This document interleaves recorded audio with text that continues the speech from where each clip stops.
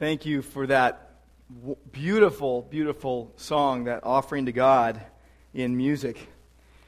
Well, for the next 3 weeks, I'm going to be addressing the idea of loving the brethren. Very apropos for a brethren church. We're going to be talking about loving the brethren. Today we're going to look at Hebrews chapter 13, verses 1 through 3, and looking at specifically at brothers, strangers, and prisoners. Next week, we're going to look at verse 4 and how that relates to purity and marriage. And then the week after, we're going to look at verses 5 and 6, how it relates to money, all in the context of loving the brethren. So let's read the word first. Let's open up the book. Hebrews 13, we're going to read verses 1 through 3. Please stand with me if you are able. Let love of the brethren continue. Do not neglect to show hospitality to strangers. For by this, some have entertained angels without knowing it. Remember the prisoners as though in prison with them, and those who are ill-treated, since you yourselves also are in the body. And Lord, we thank you for your word. Lord, it is a gift to us, and we pray that you would teach us this day. And we pray in Jesus' name, amen. And please be seated. Well, people try to show their allegiance to Jesus in a lot of different ways. Using things like fish and crosses, bumper stickers, hats, t-shirts, big Bibles. Francis Schaeffer said, through the centuries, men have displayed many different symbols to show that they are Christians. They have worn marks in the lapels of their coats, hung chains about their necks, even had special haircuts.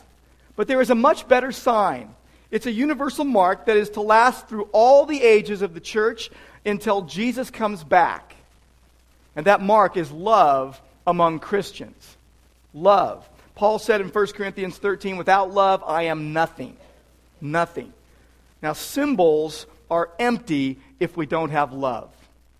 Hebrews chapters 1 through 12 contain some very strong encouragement to believe in Jesus, to listen to God speaking through Christ, to come all the way to faith in Christ and to stay there. Now, chapter 13 builds upon the foundation of chapters 1 through 12 with some very practical encouragement and application regarding living the Christian life. In chapter 13, verse 1, the primary thing that the Hebrews were to do was to love their fellow believers, to let love of the brethren continue, to show brotherly love. They were in the family of God, and so they were to love their brothers and their sisters. The Greek word is Philadelphia. That's the Greek word, Philadelphia. It comes from two words, philos, which is the word for friends or beloved. It's one of the Bible words for love, a love of friends. And also the second word is adelphos, brother, brethren. Now, in 1 Peter chapter 1 and verse 22, we read this, since you have, in obedience to the truth, purified your souls for a sincere love of the brethren, fervently love one another from the heart. For you have been born again, not of seed which is perishable, but imperishable, that is, through the living and abiding word of God. Why were they to love the brothers? Because they had been born again by God. But that is the same word, Philadelphia, love of the brethren. Now, in 1 John, there's a lot in 1 John about love. 1 John uses agape, agapeo, and God's love. But interestingly, in 1 Thessalonians 4:9, you see both words. In fact, in the New Testament, these words can be used interchangeably. And here is what we read in 1 Thessalonians 4:9. Now, as to love of the brethren, as to Philadelphia, you have no need for anyone to write to you, for you yourselves are taught by God to love, agape, one another. So you see Philadelphia and agape both in the same context. But either way, loving the brethren was their primary responsibility next to loving God. They were being reminded to not let it stop, to let love of the brethren continue. They were to make sure that it wasn't going to be cut. Due to the problems facing the early church, including persecution, including people leaving the faith, including just plain old human selfishness, their family bonds were in danger of being broken. That's why they are told to let love of the brethren continue. Not start, but continue. To abide or remain is what continue means. And they were to make sure it didn't happen, make sure that it didn't get cut. Now, next to loving God, loving the brethren was their primary responsibility, their primary calling. But when we think about love, a lot of times we think feelings, don't we? We think emotions. But this brotherly love is not an emotion, it's action. It's not feelings of goodwill toward one another. The New Testament emphasis focuses on acting upon the truth. See, it's a call to meet one another's needs in a very real and tangible way. So real love, and if you look through the scriptures, real love is always shown by concrete actions. It's costly as well. In 1 John chapter 3 and verse 16 we read, "By this we know love, because he, Jesus, laid down his life for us. And we ought to also to lay down our lives for the brethren." That costs something. And then we read this, "Whoever has the world's goods and sees his brother in need and closes his heart against him, how does God's love abide in him?" True love costs, and it's seen in real action. Brotherly love means real sacrifice for one another. It costs, and if you think about the early church, it had its share of problems. But there were those in the church, many in the church, who didn't count anything that they owned as belonging to them. They saw it as belonging to God, and so they could share it freely. They didn't cling to their lives and their possessions. They had a new identity. Jesus clung to them, and therefore he had reoriented them with a new value system around unseen spiritual realities versus temporary pleasures.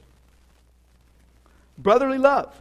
It means real sacrifice, and it also means that we give of ourselves, and when we do that, it could hurt.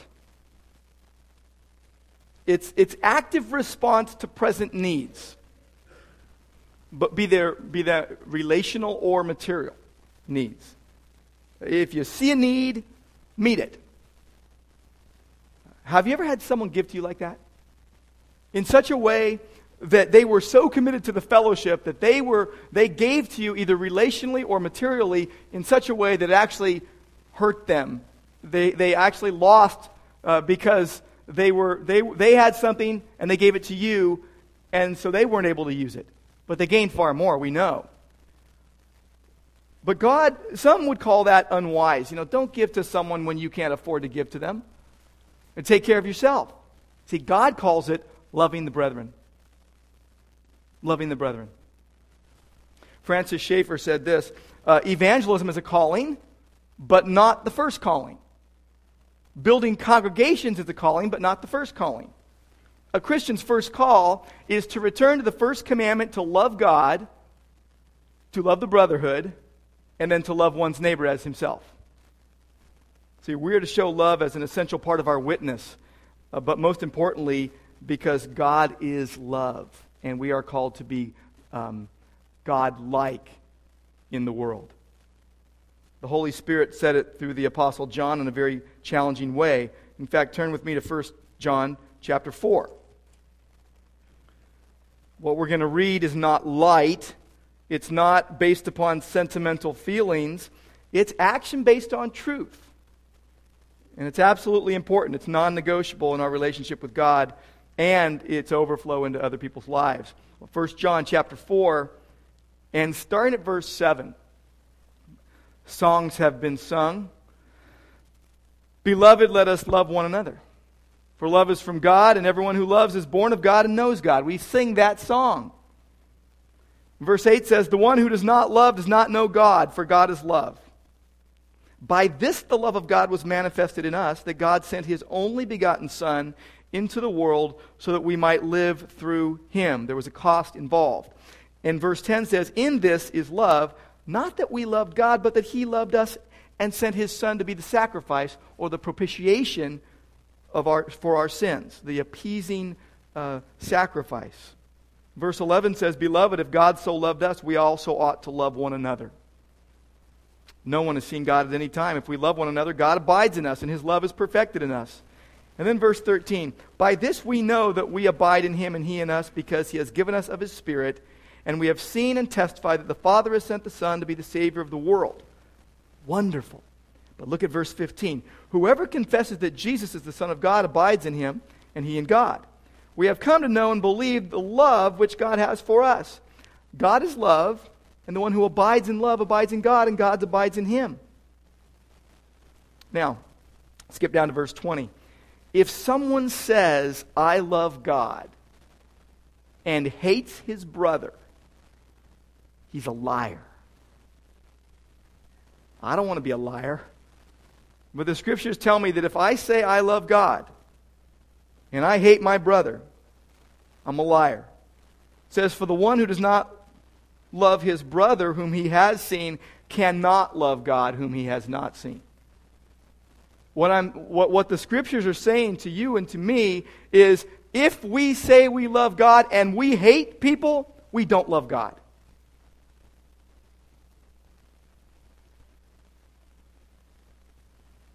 And this is the commandment we have from him, that the one who loves God should also love his brother.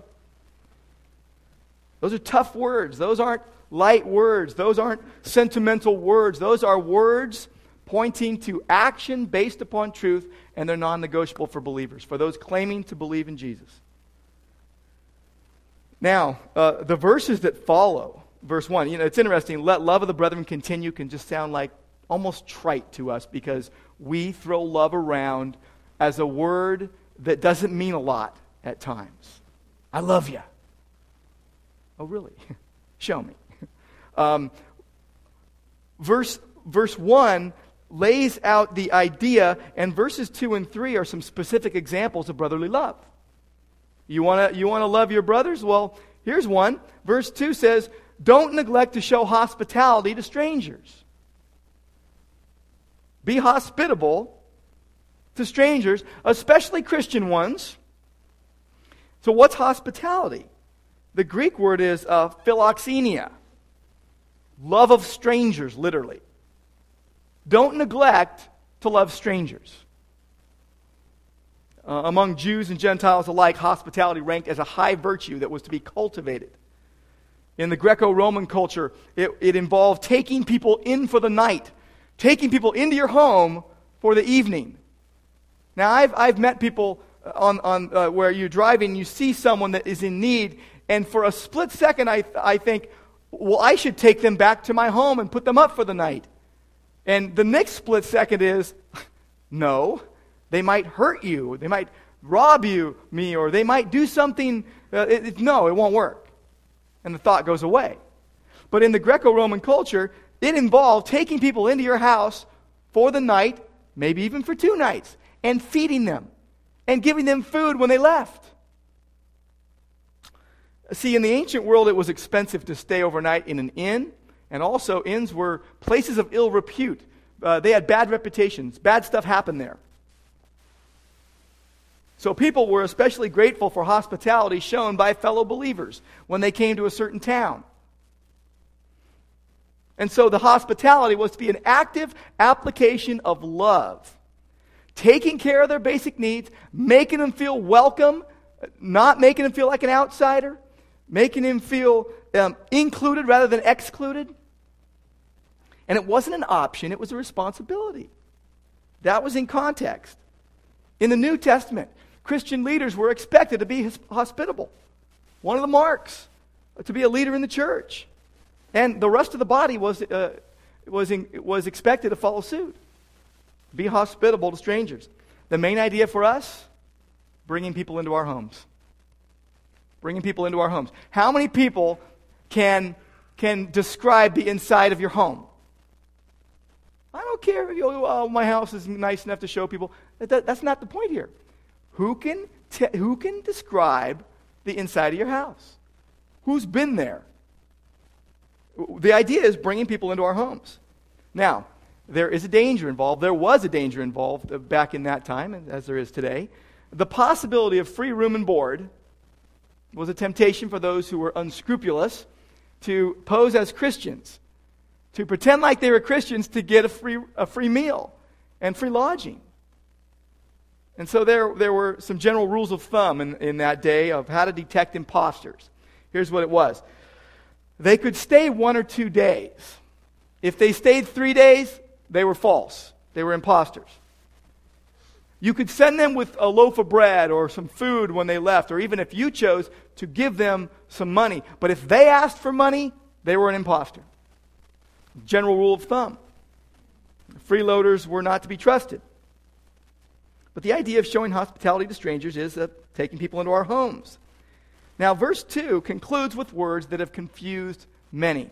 It says, because by this some have entertained angels unaware. They had met angels traveling incognito, disguised as people who were sent by God to deliver a message to them. Now, for Jews living in Bible times, the supreme example of hospitality was Abraham. When he showed hospitality to the 3 strangers that came to him at Mamre. It's in Genesis 18, 1 through 5. In the midst of showing the hospitality, he found that one was actually God himself. They were angels, and one was God himself. And when 2 of them went down to check out Sodom and Gomorrah, God spoke to Abraham and Sarah and said, you're going to have a son, the son of promise, next year. He got that message from God. That was the supreme example. Now, the way I've heard this verse taught in the past is something like this. And I think it's the way most people take it. It's the idea that we better be hospitable because it might be an angel we're dealing with. Like, better be nice because it might be an angel. I don't believe that's the meaning of this verse, of this statement. I don't think it's an encouragement to expect that those that we show hospitality to will be supernatural beings disguised as travelers. Why do I think that? It was a really uncommon occurrence. Only 4 times in Scripture can you find a place where God sent an angel incognito. Now, angels appeared to people, but they were angels. But only 4 times in Scripture can I find a place where God sent an angel dressed up like a person to send a message. The one was Abraham and Sarah in Genesis 18. We've also got Lot in Genesis 19. We've got Gideon in the book of Judges, as well as Manoah, Samson's father, in the book of Judges as well.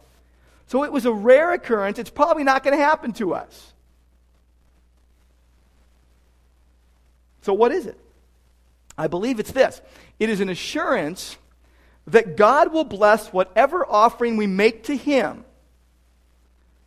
by showing hospitality. And that at times, the people we show hospitality to will be messengers of God to us and will give us a greater blessing than we give to them. From God. That God will bless whatever offering we make to Him by showing hospitality. And that at times these people will be messengers of God to us, bringing an even greater blessing than we give to them. See, to meet an angel could be a wonderful thing and very scary thing. But God's family, the church, is full of people whom angels are sent to minister to. The person sitting next to you, probably not an angel. I can almost guarantee that one. I know almost everyone in here. But I'll tell you this. Well, I didn't mean it that way. You can take it that way if you want. I did not mean it that way. See, people cannot be angels, and angels cannot be people, even though angels can travel incognito. Well, yeah, so-and-so's an angel. Yeah, that's a figure of speech. Come on, give me a break. Now, here's the thing. The person sitting next to you is not an angel. They're someone better. They're a person made in the image of God. And in the church, it's filled with people that angels are sent to minister to who will inherit eternal salvation. So someone much better than an angel is sitting next to you and maybe probably living next door to you too. Now, in addition to that general exhortation in verse 1 to love the brethren, and you've got that very specific encouragement to show hospitality to strangers, they were to be active in doing something else too. To remember the prisoners. Literally, a prisoner means one bound with chains, one tied. Prisoners were not treated well in the first century. They were not always fed. Often they had to depend upon friends and family for their basic human needs. So what Christians could do in those days is they would go to the prison and minister to their fellow believers who were in prison, bring them food, bring them clothes, bring them, medicine to help their wounds, and they could console them face to face. They could pray with them right there and then. So remembering the prisoners was not just in the thought, it was in the action. And then to remember just literally means to keep them present in your thoughts when you're not with them. Those early Christians were to keep their imprisoned friends constantly in mind as if they were right there with them. See, the Hebrew community had already shown very practical help and sympathy to those who were mistreated for their faith. Look at Hebrews 10:32. Remember the former days when after being enlightened you endured a great conflict of sufferings, partly by being made a public spectacle through reproaches and tribulations, and partly by becoming sharers with those who were so treated. For you showed sympathy to the prisoners, and you accepted joyfully the seizure of your property. They'd already done that. Now they're encouraged to keep remembering their responsibilities as Christians. Don't forget. Remember them. All the Christians that were written in this letter to the Hebrews, they hadn't all suffered imprisonment for their faith. Some of them had. But they were to suffer right along with those who did and those who were. They needed to have the capacity to empathize with those who were in trouble. Put themselves in the shoes of another. Walk in their shoes. In 1 Corinthians 12 we read, if one member of the body suffers, all the members suffer. They were to help those who were ill-treated. Remember the prisoners as though in prison with them, and those who are ill-treated, because you yourselves are in the body. According to Romans 12, we're to rejoice with those who rejoice. We're to weep with those who weep. They were to remember that they too were in the body. They were in the body of Christ together, and they too were liable to be persecuted and to be ill-treated and to be imprisoned for their faith. And they were to be so concerned with those who were suffering for their faith that every mistreatment, every slap, every punch to the face were to be like they were getting hit too.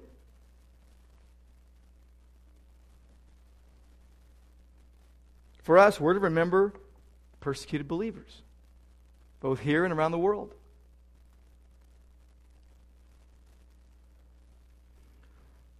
I got a big question for you.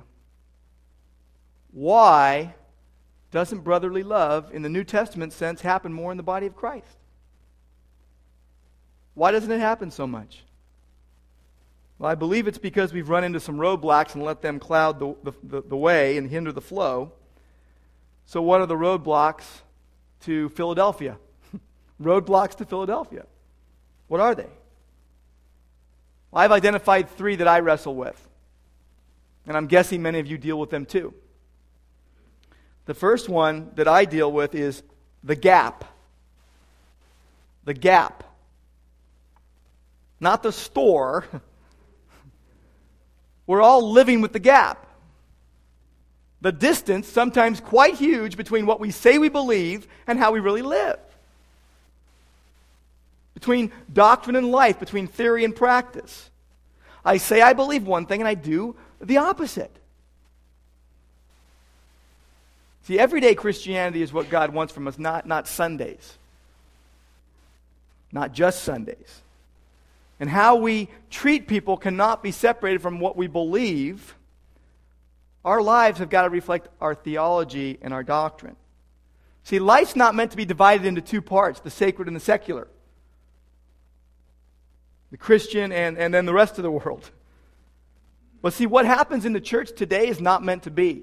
And guys like me perpetuate it. Pastors perpetuate it. Here's what happens. We take life in the Spirit and then life in daily living and cut them in two and throw them in opposite directions. But see, life in the Spirit and the life we live daily are meant to be integrated. They're not to be cut in two and thrown in different directions. One writer put it this way: when Christ-following truth is no longer spoken in street language, when it is no longer directed at street life, and when it no longer challenges men and women and boys and girls to live as Christ followers in those streets, there is no longer a chance for real-world faith. People are tamed, learning how to act with deftness inside the religious institutions.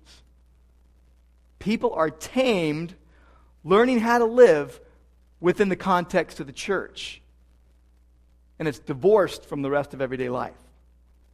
They do not learn how to faithfully live in the real world. A lot of times guys like me are to blame. The first few verses of Hebrews 13 show us that true Christian commitment involves living for Christ where the rubber meets the road in daily living. The reality of our relationship with God will either be helped or it will be hindered by our interaction with other people.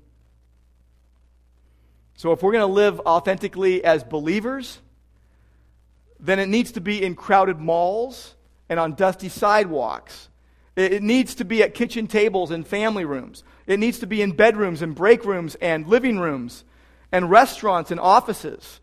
Those are the places we need to confess Christ. Those are the places that we need to do good to all and share with others. Basically, life in Christ must affect our daily living. We need more, Monday through Saturday Christianity. The gap has got to close. So we're living with the gap. Now there's also the issue of profiling.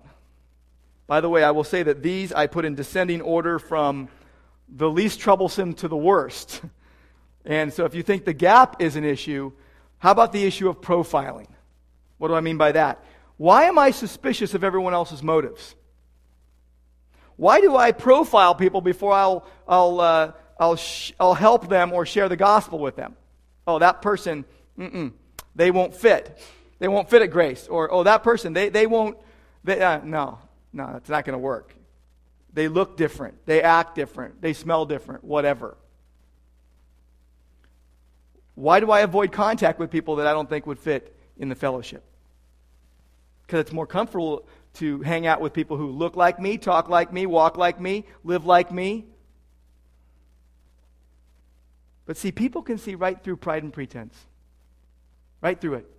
Remember when Jesus spoke of Nathanael, he said, "Behold, an Israelite indeed, in whom there is no guile." People can see right through guile. So what happens? Many people run from the church and run from Christians. Like, if that's the way it's going to be, I don't want to go there.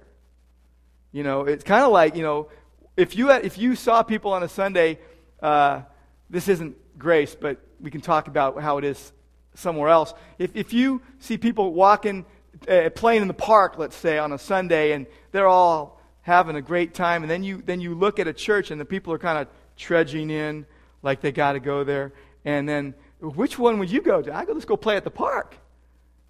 And then they'll say, well, I don't want to go there because they're just going to make me feel worse than I already do. Because they look so good. And I'm not feeling so hot. So people, they run from the church and Christians not because of Jesus, but because of me and you. That's what they're running from. They're not running from Jesus most of the time. Now, did people who were in need or down and out, did they run from Jesus? No, they were attracted to him like metal to a magnet. The most holy attracted the most unholy.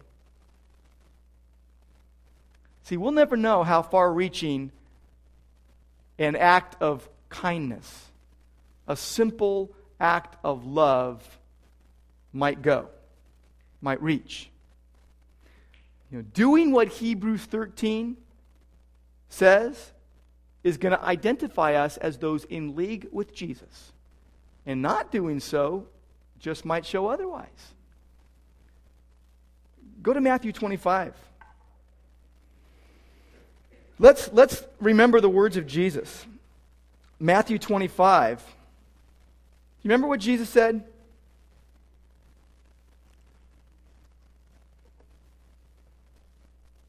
Starting at verse 31. He said, "When the Son of Man comes in his glory and all the angels with him, then he will sit on his glorious throne. All the nations will gather before him, and he will separate them from one another, as a shepherd separates the sheep from the goats. And he will put the sheep on his right and the goats on his left. Then the king will say to those on his right, 'Come, you who are blessed of my Father, inherit the kingdom prepared for you from the foundation of the world.'" Verse 35, "For I was hungry. You gave me something to eat. I was thirsty, and you gave me something to drink. I was a stranger, and you invited me in. Naked, and you clothed me. Sick, and you visited me. In prison, and you came to me." And the righteous will answer and said, "Lord, when did we see you hungry and feed you, and thirsty and give you a drink? When were you a stranger and we invited you in, and naked and clothed you? When did we see you sick or in prison and come to you?" And the king will answer and say to him, "Truly I say to you, to the extent that you did it unto the least did it unto one of these brothers of mine, even the least of them, you did it to me."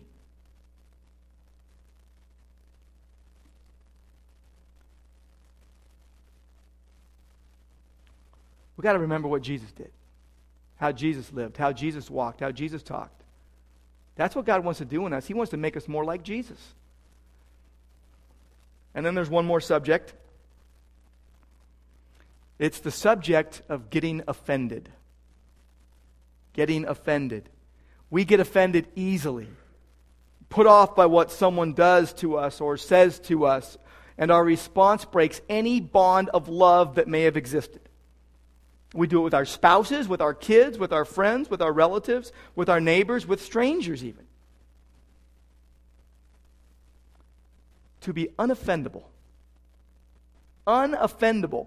To be so at home with Jesus and so comfortable in our own skin that we can put up with inconvenient circumstances, that we can put up with difficult people. To have the strength of character to roll with the punches, accept from the hand of God everything that He allows into our life. The rude and obnoxious, the persistent and impatient, the loud and unlovely, even the people that bug us so much because they're so much like us.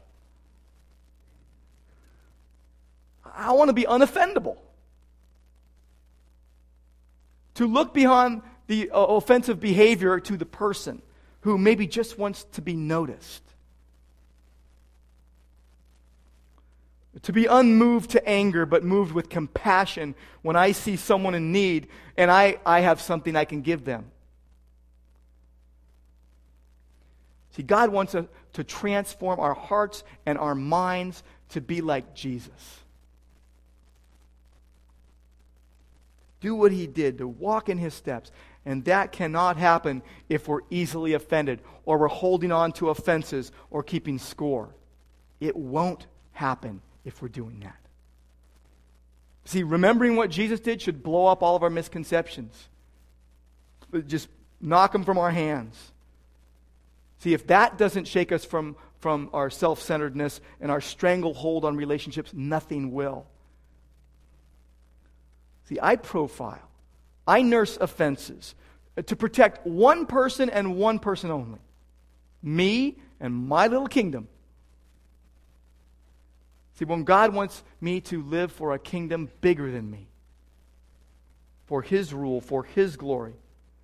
And I'll tell you this, if the Spirit of God is doing in your heart what He's doing in mine, all I can say is, watch out, Orange and the surrounding communities, because we are going to change. We are going to be different because God got a hold of our hearts. I think a good prayer for us is this: Lord, we know You want us. We know You want to use us. We know you want to use us, so we're available to you with no strings attached as you see fit to move us, to speak through us, to use us for your glory in any way, even if it might be misunderstood. See, we are always on assignment with God. Always. And the question is really this: will we be unencumbered and alert to the needs and opportunities that God puts in our path, or will we be too weighed down with worldly concerns to even notice? That's the question.